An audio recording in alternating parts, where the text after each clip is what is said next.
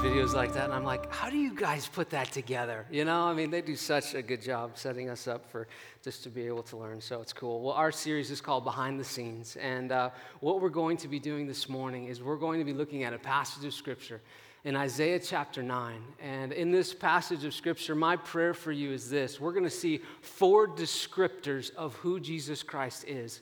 And my prayer for you is that you'll be able to walk out of here and you'll be able to lock one of those in your mind.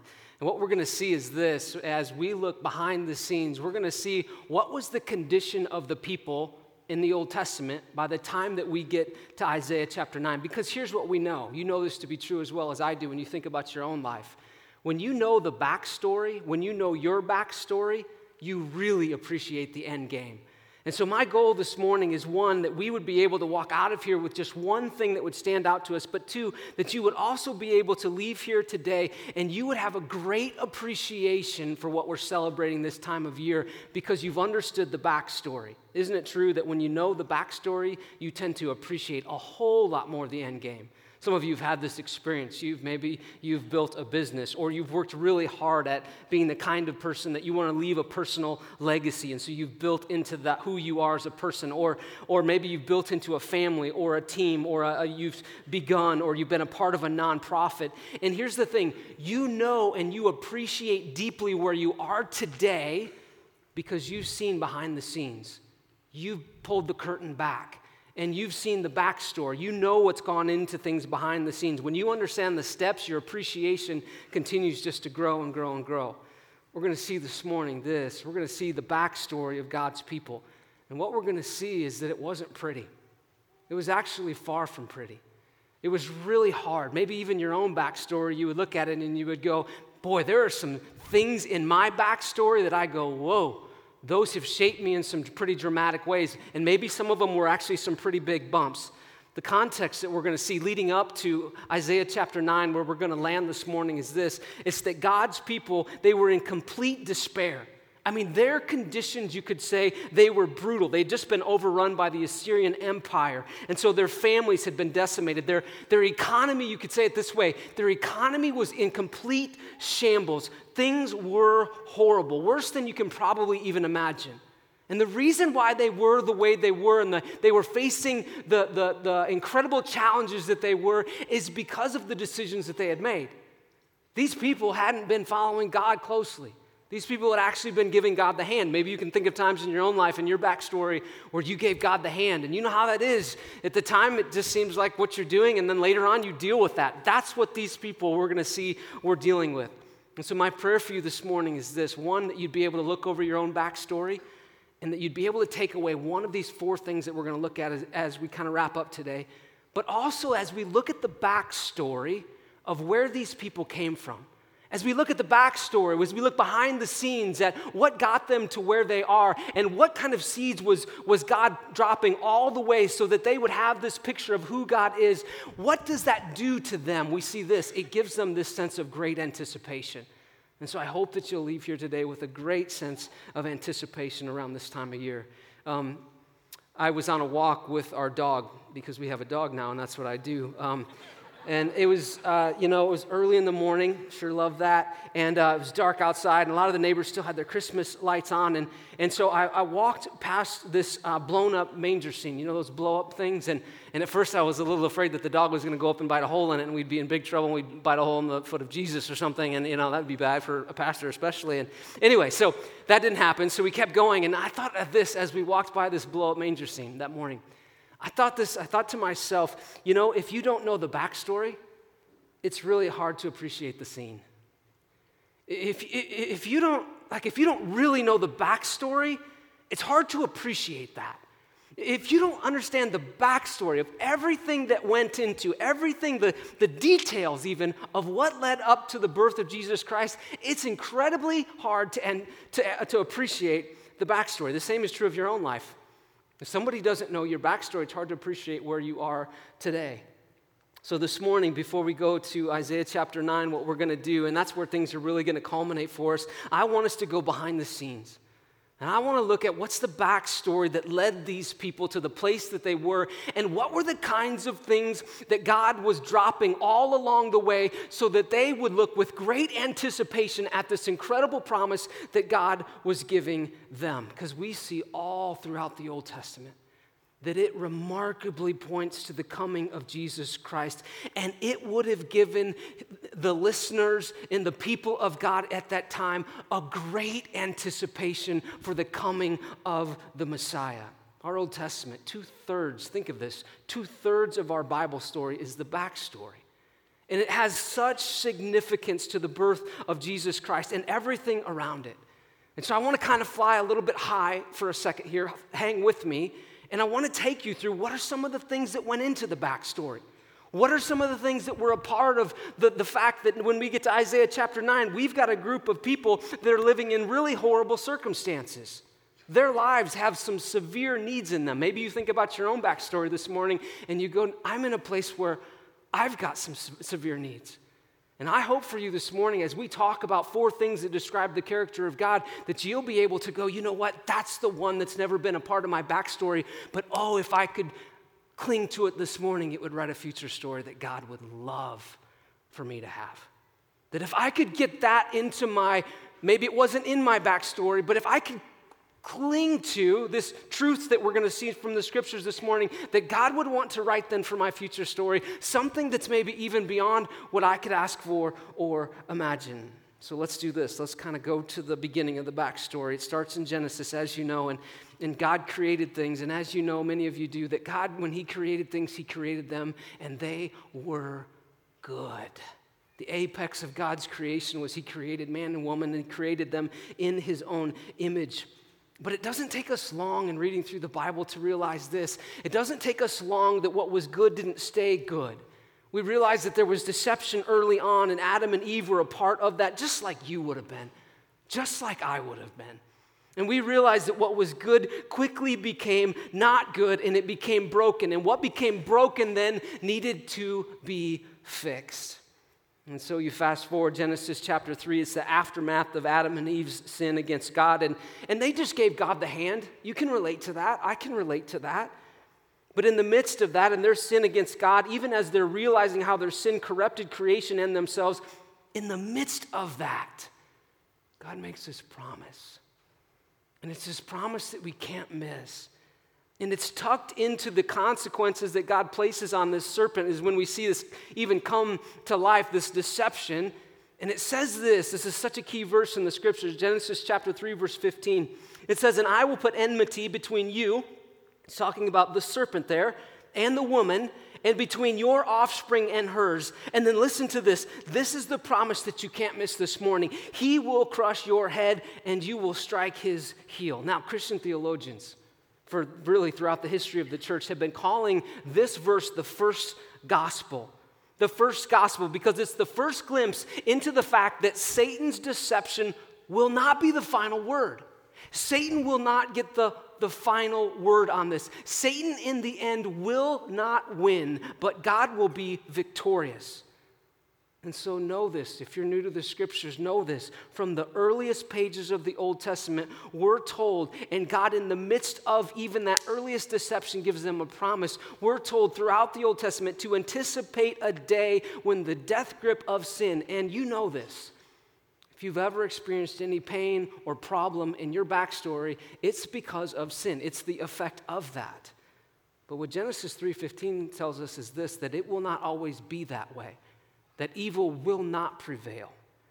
And so then for the rest of the Old Testament, God's people, they're looking forward to this rescue from this state of sin that you and I live in. And God's people, they're expecting and they're clinging to this idea that there's this promise that God has made and that God is going to fulfill his promise. And I'll be honest with you, when you really think about it, it's amazing. And we're going to see some of the detail even behind it. As you read through the Old Testament, this promise that God made to his people, it becomes more and more clear.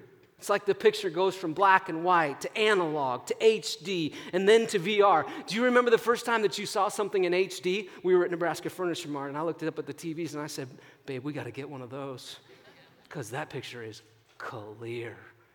And as we go through the Old Testament, we see over and over again, the picture of the promise becomes more and more clear. And so I want to take you to some of the backstory elements so that we can appreciate this whole manger scene. So that when you walk by it, it's not just a blow up. It's something even more significant. And then the way that Jesus Christ is described, that enters into your backstory. And that enters right into my backstory, and it can write a future story. So when we peel back the curtain, we see this. First, I just want to mention some of these. We see throughout, again, we get these little tidbits throughout Scripture that are pointing to this promise. They're pointing to this future promise, this future hope. So the first one that we see this, that this descendant is going to come from Eve is Jesus Christ. And we read this in Deuteronomy chapter 18, verse 15, that Jesus is going to be a prophet that is greater than, not equal to, Moses. It's going to be greater than Moses. Then we see this descendant from Eve is going to be a king that's greater than King David. And to the listeners at that time, that would have been a mind popper. And we see that though in 2 Samuel, verse 7. He's going to be greater than David. In Psalm 2, this Jesus Christ is called the Lord's anointed. Psalm 22, he's called the righteous sufferer. Again, this would have created anticipation. Who is he? He's coming. There's a promise. What does he look like? Oh, wow. Where's he from? Oh, my goodness. That's what he's like. We want that. It would have created anticipation after anticipation and after anticipation. We get to Isaiah chapter 7 and it's foretold. And just think of the detail here that Jesus Christ is going to come from a virgin and he'll be called Emmanuel, God with us. Now, this was huge because God, in their minds, God, it wasn't that close. It wasn't that intimate. But that God was going to come and dwell with us. It's huge. And then we see Isaiah chapter 53, and we realize that this king is going to come in a different form. He's actually referred to as the suffering servant. He's the one that would die, and his death would accomplish something that is so remarkable for every person in this room. And then Micah chapter 5, he's the one who will be born. And I love the detail that we get in the scriptures. He's the one that will be born. Think about this. This is a small detail, but it happened. And it makes your faith even stronger. It says hundreds and hundreds of years before Jesus was ever born, it says where he'd be born, that he would be born in Bethlehem. And so for thousands of years, as we walk through the Old Testament, there's this sense of anticipation. Now, when we get to Isaiah chapter 9, we're 700 years before the birth of Jesus Christ. And what we read about is that this child has the ability to change your backstory. And if you feel like your backstory doesn't need any attention, I might disagree with you, because I think when you realize where God hasn't been in your backstory, it allows you to put him into your future story. And what we're going to see is this, that this child would be different. Now, I know every parent in here, when you have a baby, you feel like, well, my child is different. They're special. They're more special, actually, than other babies. You ever felt that way? Don't lie, I know you have, right? But Jesus was extra special. There was something unique about him. There was something about him that when he was described, it would have given them hope, would have given them anticipation. It would have allowed this group of people, this nation of people that they'd been living, giving God the hand, and they were paying the consequences of it. That's their backstory. It would have given them something to anticipate, to say, God, if that's true, if that's really who you are, you'll write a completely different future story for us. And so I want to look at Isaiah chapter 9, verses 6 and 7 with you. We're going to focus just on those two verses. It says this. It says, "For to us a child is born, to us a son is given, and the government will be on his shoulders, and he will be called," and we're going to come back to these words, "he is going to be called Wonderful Counselor, Mighty God, Everlasting Father, Prince of Peace. Of the greatness of his government and peace, there will be no end." Can you imagine a government with complete character and integrity? I know it's early. I'm stretching you this morning. I know that's hard, right? But imagine that. Imagine a government that is completely perfect and that reigns forever. He will reign on David's throne and over his kingdom. And just, again, this is just like it was said in 2 Samuel chapter 7. Establishing and upholding it with justice, isn't this beautiful? With justice and righteousness from that time on and forever. The zeal of the Lord Almighty will accomplish this. So now what I want to do is I want to go back to these four statements, these four phrases. And as we go through them, I want you just to ask the question, Lord, is there one of these that you would have for me? Lord, is there one aspect of who you are that I've never really applied to my life? That my backstory is void of this, but if I were this morning to say that's the one, that's the aspect of God that I've never embraced, if I was to embrace that now, it would write a future story that not only I would smile on, but God would smile on. So the first one is this. We're going to look at this first descriptor. It's Wonderful Counselor. Have you ever had a great counselor? You ever had somebody in your life that you just felt like, wow, every time I talk to them, they direct me in the right way. They help me see, don't go that way, go this way. They remind me, hey, you're a person of character, don't take the short road. Have you ever had a person like that?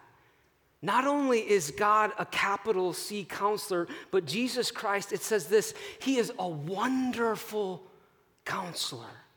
This is why, and you might wonder, why do we continually at this church, why do we say, boy, if you'll read the scriptures every day, why do we do things like, the 365 stuff? Why do we get so excited? Why do we celebrate when hundreds of you say, I'll give that a shot, I won't be perfect, but boy, I'm going to try to sit before God 15 minutes every day, pen out, Bible open. You know why we celebrate that again and again? It's this. It's because God longs to be your wonderful counselor. And his words aren't stagnant. They're actually alive, and they're living, and they can speak into your life. Have you ever been reading and you just saw something and you just go, oh, I needed that. Yesterday I was listening to this sermon because you all listen to music, but I'm a pastor, so I always just listen to sermons. And so anyway, I'm listening to this sermon, and this pastor, he said something. He pointed out a verse in the scriptures, and it's just what I needed right then. And I just thought to myself, you know what? Jesus and your word, you're my wonderful counselor. Like, I needed that, and you directed me. Some of you have had that aha moment when you realize that you're not reading God's word just for information. But when you open it up, you're doing it with such a posture that you're saying, God, I want to interact with you because I'm your child, and you love me, and you want to talk to me. I mean, that's amazing. God, you are a wonderful counselor. 1 Corinthians chapter 1, verse 24, it teaches us that Jesus is the wisdom of God. He's a teacher. He's a friend. He's the wisdom of God. He gives good counsel. Matthew chapter 11, and I believe just this point alone is why some of you are here this morning. Think about this wonderful counselor kind of thing. Matthew 11, Jesus says this, verse 28, he says, "Come to me, all you who are weary and burdened, and I will give you rest." Think about that as an invitation from your wonderful counselor. Not come to me and I'll load you up. Not come to me and I'll remind you what else you need to do. But would you come to me if you're weary and I'll give you rest? That's not just a counselor, that's a wonderful one, right? So we keep going. Look at me at the second one. It's this. The second descriptor, and again, I want you just to pick out one this morning. Which one have you never had in your backstory that you desperately need to have in your future story? The story that God would love to write for your life. Second one is this, it's that God is Jesus Christ. He is the mighty God. We saw this in Matthew chapter 7 this week in our Bible reading stuff. Matthew 7, the scene is, they're out in this boat and there's this horrible storm that comes about, and you've read this story before, and if you've ever been in a storm in a boat, it's horrifying. And so this storm comes, and the waves are going over the sides of the boat, and the disciples are absolutely freaking out. And so they wake Jesus up, and they're kind of perturbed that he's even asleep. And so then he responds to them in that, and then he calms the storm, and then they say this of him. They say, "What kind of man is this? Even the wind and the waves obey him." Now, here's what we know for sure. When those guys parked the boat that day, they had no doubt in their mind. They worshiped a mighty God, a God who could do anything.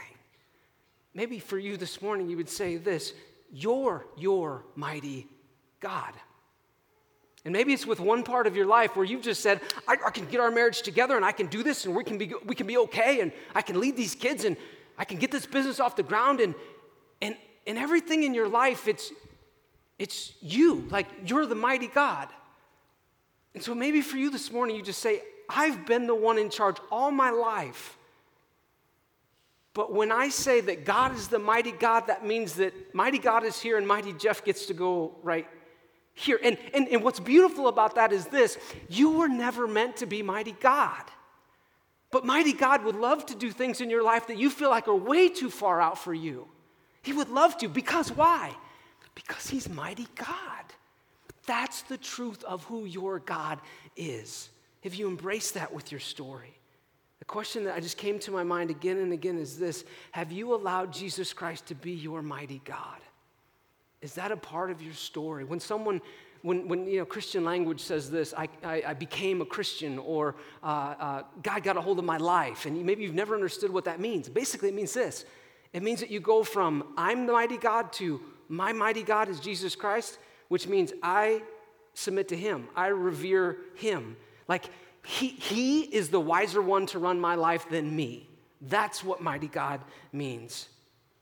The third descriptor, I love this. It's everlasting Father. And those words are so strong. Think about this. Everlasting Father. From Revelation chapter 1, clear, it says this, that he is everlasting, meaning that he created things and he will be there from the beginning all the way to the end. That's who he is, everlasting Father. I don't know if you saw this in Matthew chapter 7 in our reading this week. Think about this. This is the kind of Father that we have. It said this in Matthew 7. It says, ask, this is your God talking to us. Ask and it will be given to you. Seek and you will find. Knock and the door will be opened to you. For everyone who asks receives. And to the one who seeks finds. And to the one who knocks, the door will be opened. I mean, think about that. That's the kind of relationship. Which of you, if your son asks for bread, will give him a stone? I mean, imagine that. You're on a date, you're at the donut shop. I'll take a donut, but give my son a rock. Yeah, I mean, you don't do that, right? Or if you ask for a fish, we'll give him a snake. If you then, though you are evil, meaning though you, because this is true of you and me, we are all in this category where we sin, even though that's where we are, even though we know how to give good gifts to your children, how much more will your Father in heaven give good gifts to those who ask him? If you have kids or if you know kids, you know this. A kid that pleases their parent is typically someone who communicates well. Like when my kids talk to me and they tell me this is going well or this isn't going well, as a parent, I love that. Do you know why I love that? Because I love them. Maybe you've never heard this before. God loves to love you. He loves to love you. Psalm 139, we read that this morning. It says this, one of the verses. It says, where can I go from your spirit? Where can I flee from your presence? And oftentimes, isn't it true that we think a lot about how can I pursue God? What can I do to get closer to him? But what I love about the Psalm 139 is this. It's all about how intimately God knows you. It's about how much God loves you. It's to the lengths that God's gone to understand everything about you, that God is for you. He's an everlasting Father. Sometimes when we're riding in the truck, and my kids are getting a little bit older now, but I still have a 7-year-old as our youngest, and so I can still do this with him. And so when I'm riding the truck and, I'm driving, sometimes I'll do this. I can't see him, but I can reach back there, and he's in the middle seat, kind of that little booster still. And so I'll reach into the back seat, and I'll put my hand just like this open on Easton's lap. And what he'll do is this, just instinctively now, he'll just grab my hand, and we'll just kind of hold hands there for a minute. And what I'm trying to communicate to him is this. I'll say it with words, Easton, but there are times where I just want you to know, hey, I'm your dad. I just wanted to hold your hand. We don't talk about it. It's not weird. But it's just this small communication. You're like, yeah, it is kind of weird. No, it's really not. But it's this small communication of, Easton, I love you. And I'm your dad. And while we were driving, I was just thinking about you. That's all it is. Know this. God loves to love you. He loves to love you. He is an everlasting, this is such a key word for you. He's an everlasting Father. He's for you. When you think about your backstory, have you ever had that kind of a father? And if you haven't, imagine what your future story could look like if you embraced him in that way. And then the last one, I'll close with this. He's described as this. He's described as the Prince of Peace. I don't know about you. Seasons of our lives, our families' lives are surely characterized by this one word, hurried. You ever felt like that? And maybe you would even say this, my whole life feels like that, out of peace. Feels like it's kind of hurried all the time. And maybe right now you're thinking, hey, preacher boy, this is not the time of the year to tell me to have peace. I got stuff to do, bills to pay, you want to raise the budget, blah, blah, blah, blah. Come on. Shopping, all, right? But what would it be like, just 1 second here, what would it be like if the Prince of Peace began to write your future story? What would it be like if you began to embrace this facet of who God is, that he's the Prince of Peace? Oftentimes when a person comes to know Jesus Christ and know if you're not a Christian, Christians' lives are far from perfect. I think they actually have more trouble in them than most, actually. But you know what? A Christian will often say this after they've come to know Christ. They will say this. They'll say, I'm experiencing a level of peace. My life might still have a lot going on, but there's something inside of me, the Spirit of God, that's giving me a level of peace. God is the Prince of Peace. And so this morning, I want to put all these 4 up now, and I just want to ask you this question. Which one of the 4 is for you? Which one of the 4? Maybe it's never been a part of your backstory that you've had a wonderful counselor, that you've allowed God to be the one that calls the shots, that you've said, God, would you speak to me? Would you lead to me? Maybe it's a mighty God. You've always been the mighty one. I can do it. I got this. I built that. I'll build this. I fixed that. I'll fix this. What would happen if you said, you know what? I will no longer be the mighty God of my life, but God, I'll let you be who you are. Everlasting Father, some of you maybe even had a good dad growing up, but you've never embraced a perfect father. As much as I want to be a good dad, I will never compare to our Heavenly Father. Have you embraced an everlasting Father? And then lastly, the Prince of Peace. Do you live with that sense that God, even though X, Y, and Z might not be going well, God, this year, when I look at the manger scene, God, my anticipation and my appreciation is that, God, you can give me peace. And so let's do this. I just want to pray for us and just really kind of pray through these together. So, yeah, pray with me. Heavenly Father, first we thank you for a passage like Isaiah chapter 9. And God, I thank you. It's beautiful, the words that you gave us that describe who you are. And Father, this morning, we just want to say to you, maybe you're here today and you just need to say, today I submit to the mighty God. Today's the day that I say, God, I am no longer in charge of me, but God, would you be in charge of me because your ways are so much better. You created the entire universe. Surely you can handle my life. Lord, I desire to be forgiven. And so I put my faith, my trust in you. Maybe for you this morning, it's the idea of a wonderful counselor. That God, would you direct me? God, would you speak into me? God, would your wisdom become my wisdom? Maybe for you this morning, it's everlasting Father. God, could I have a father that would be unlike any earthly father could ever be?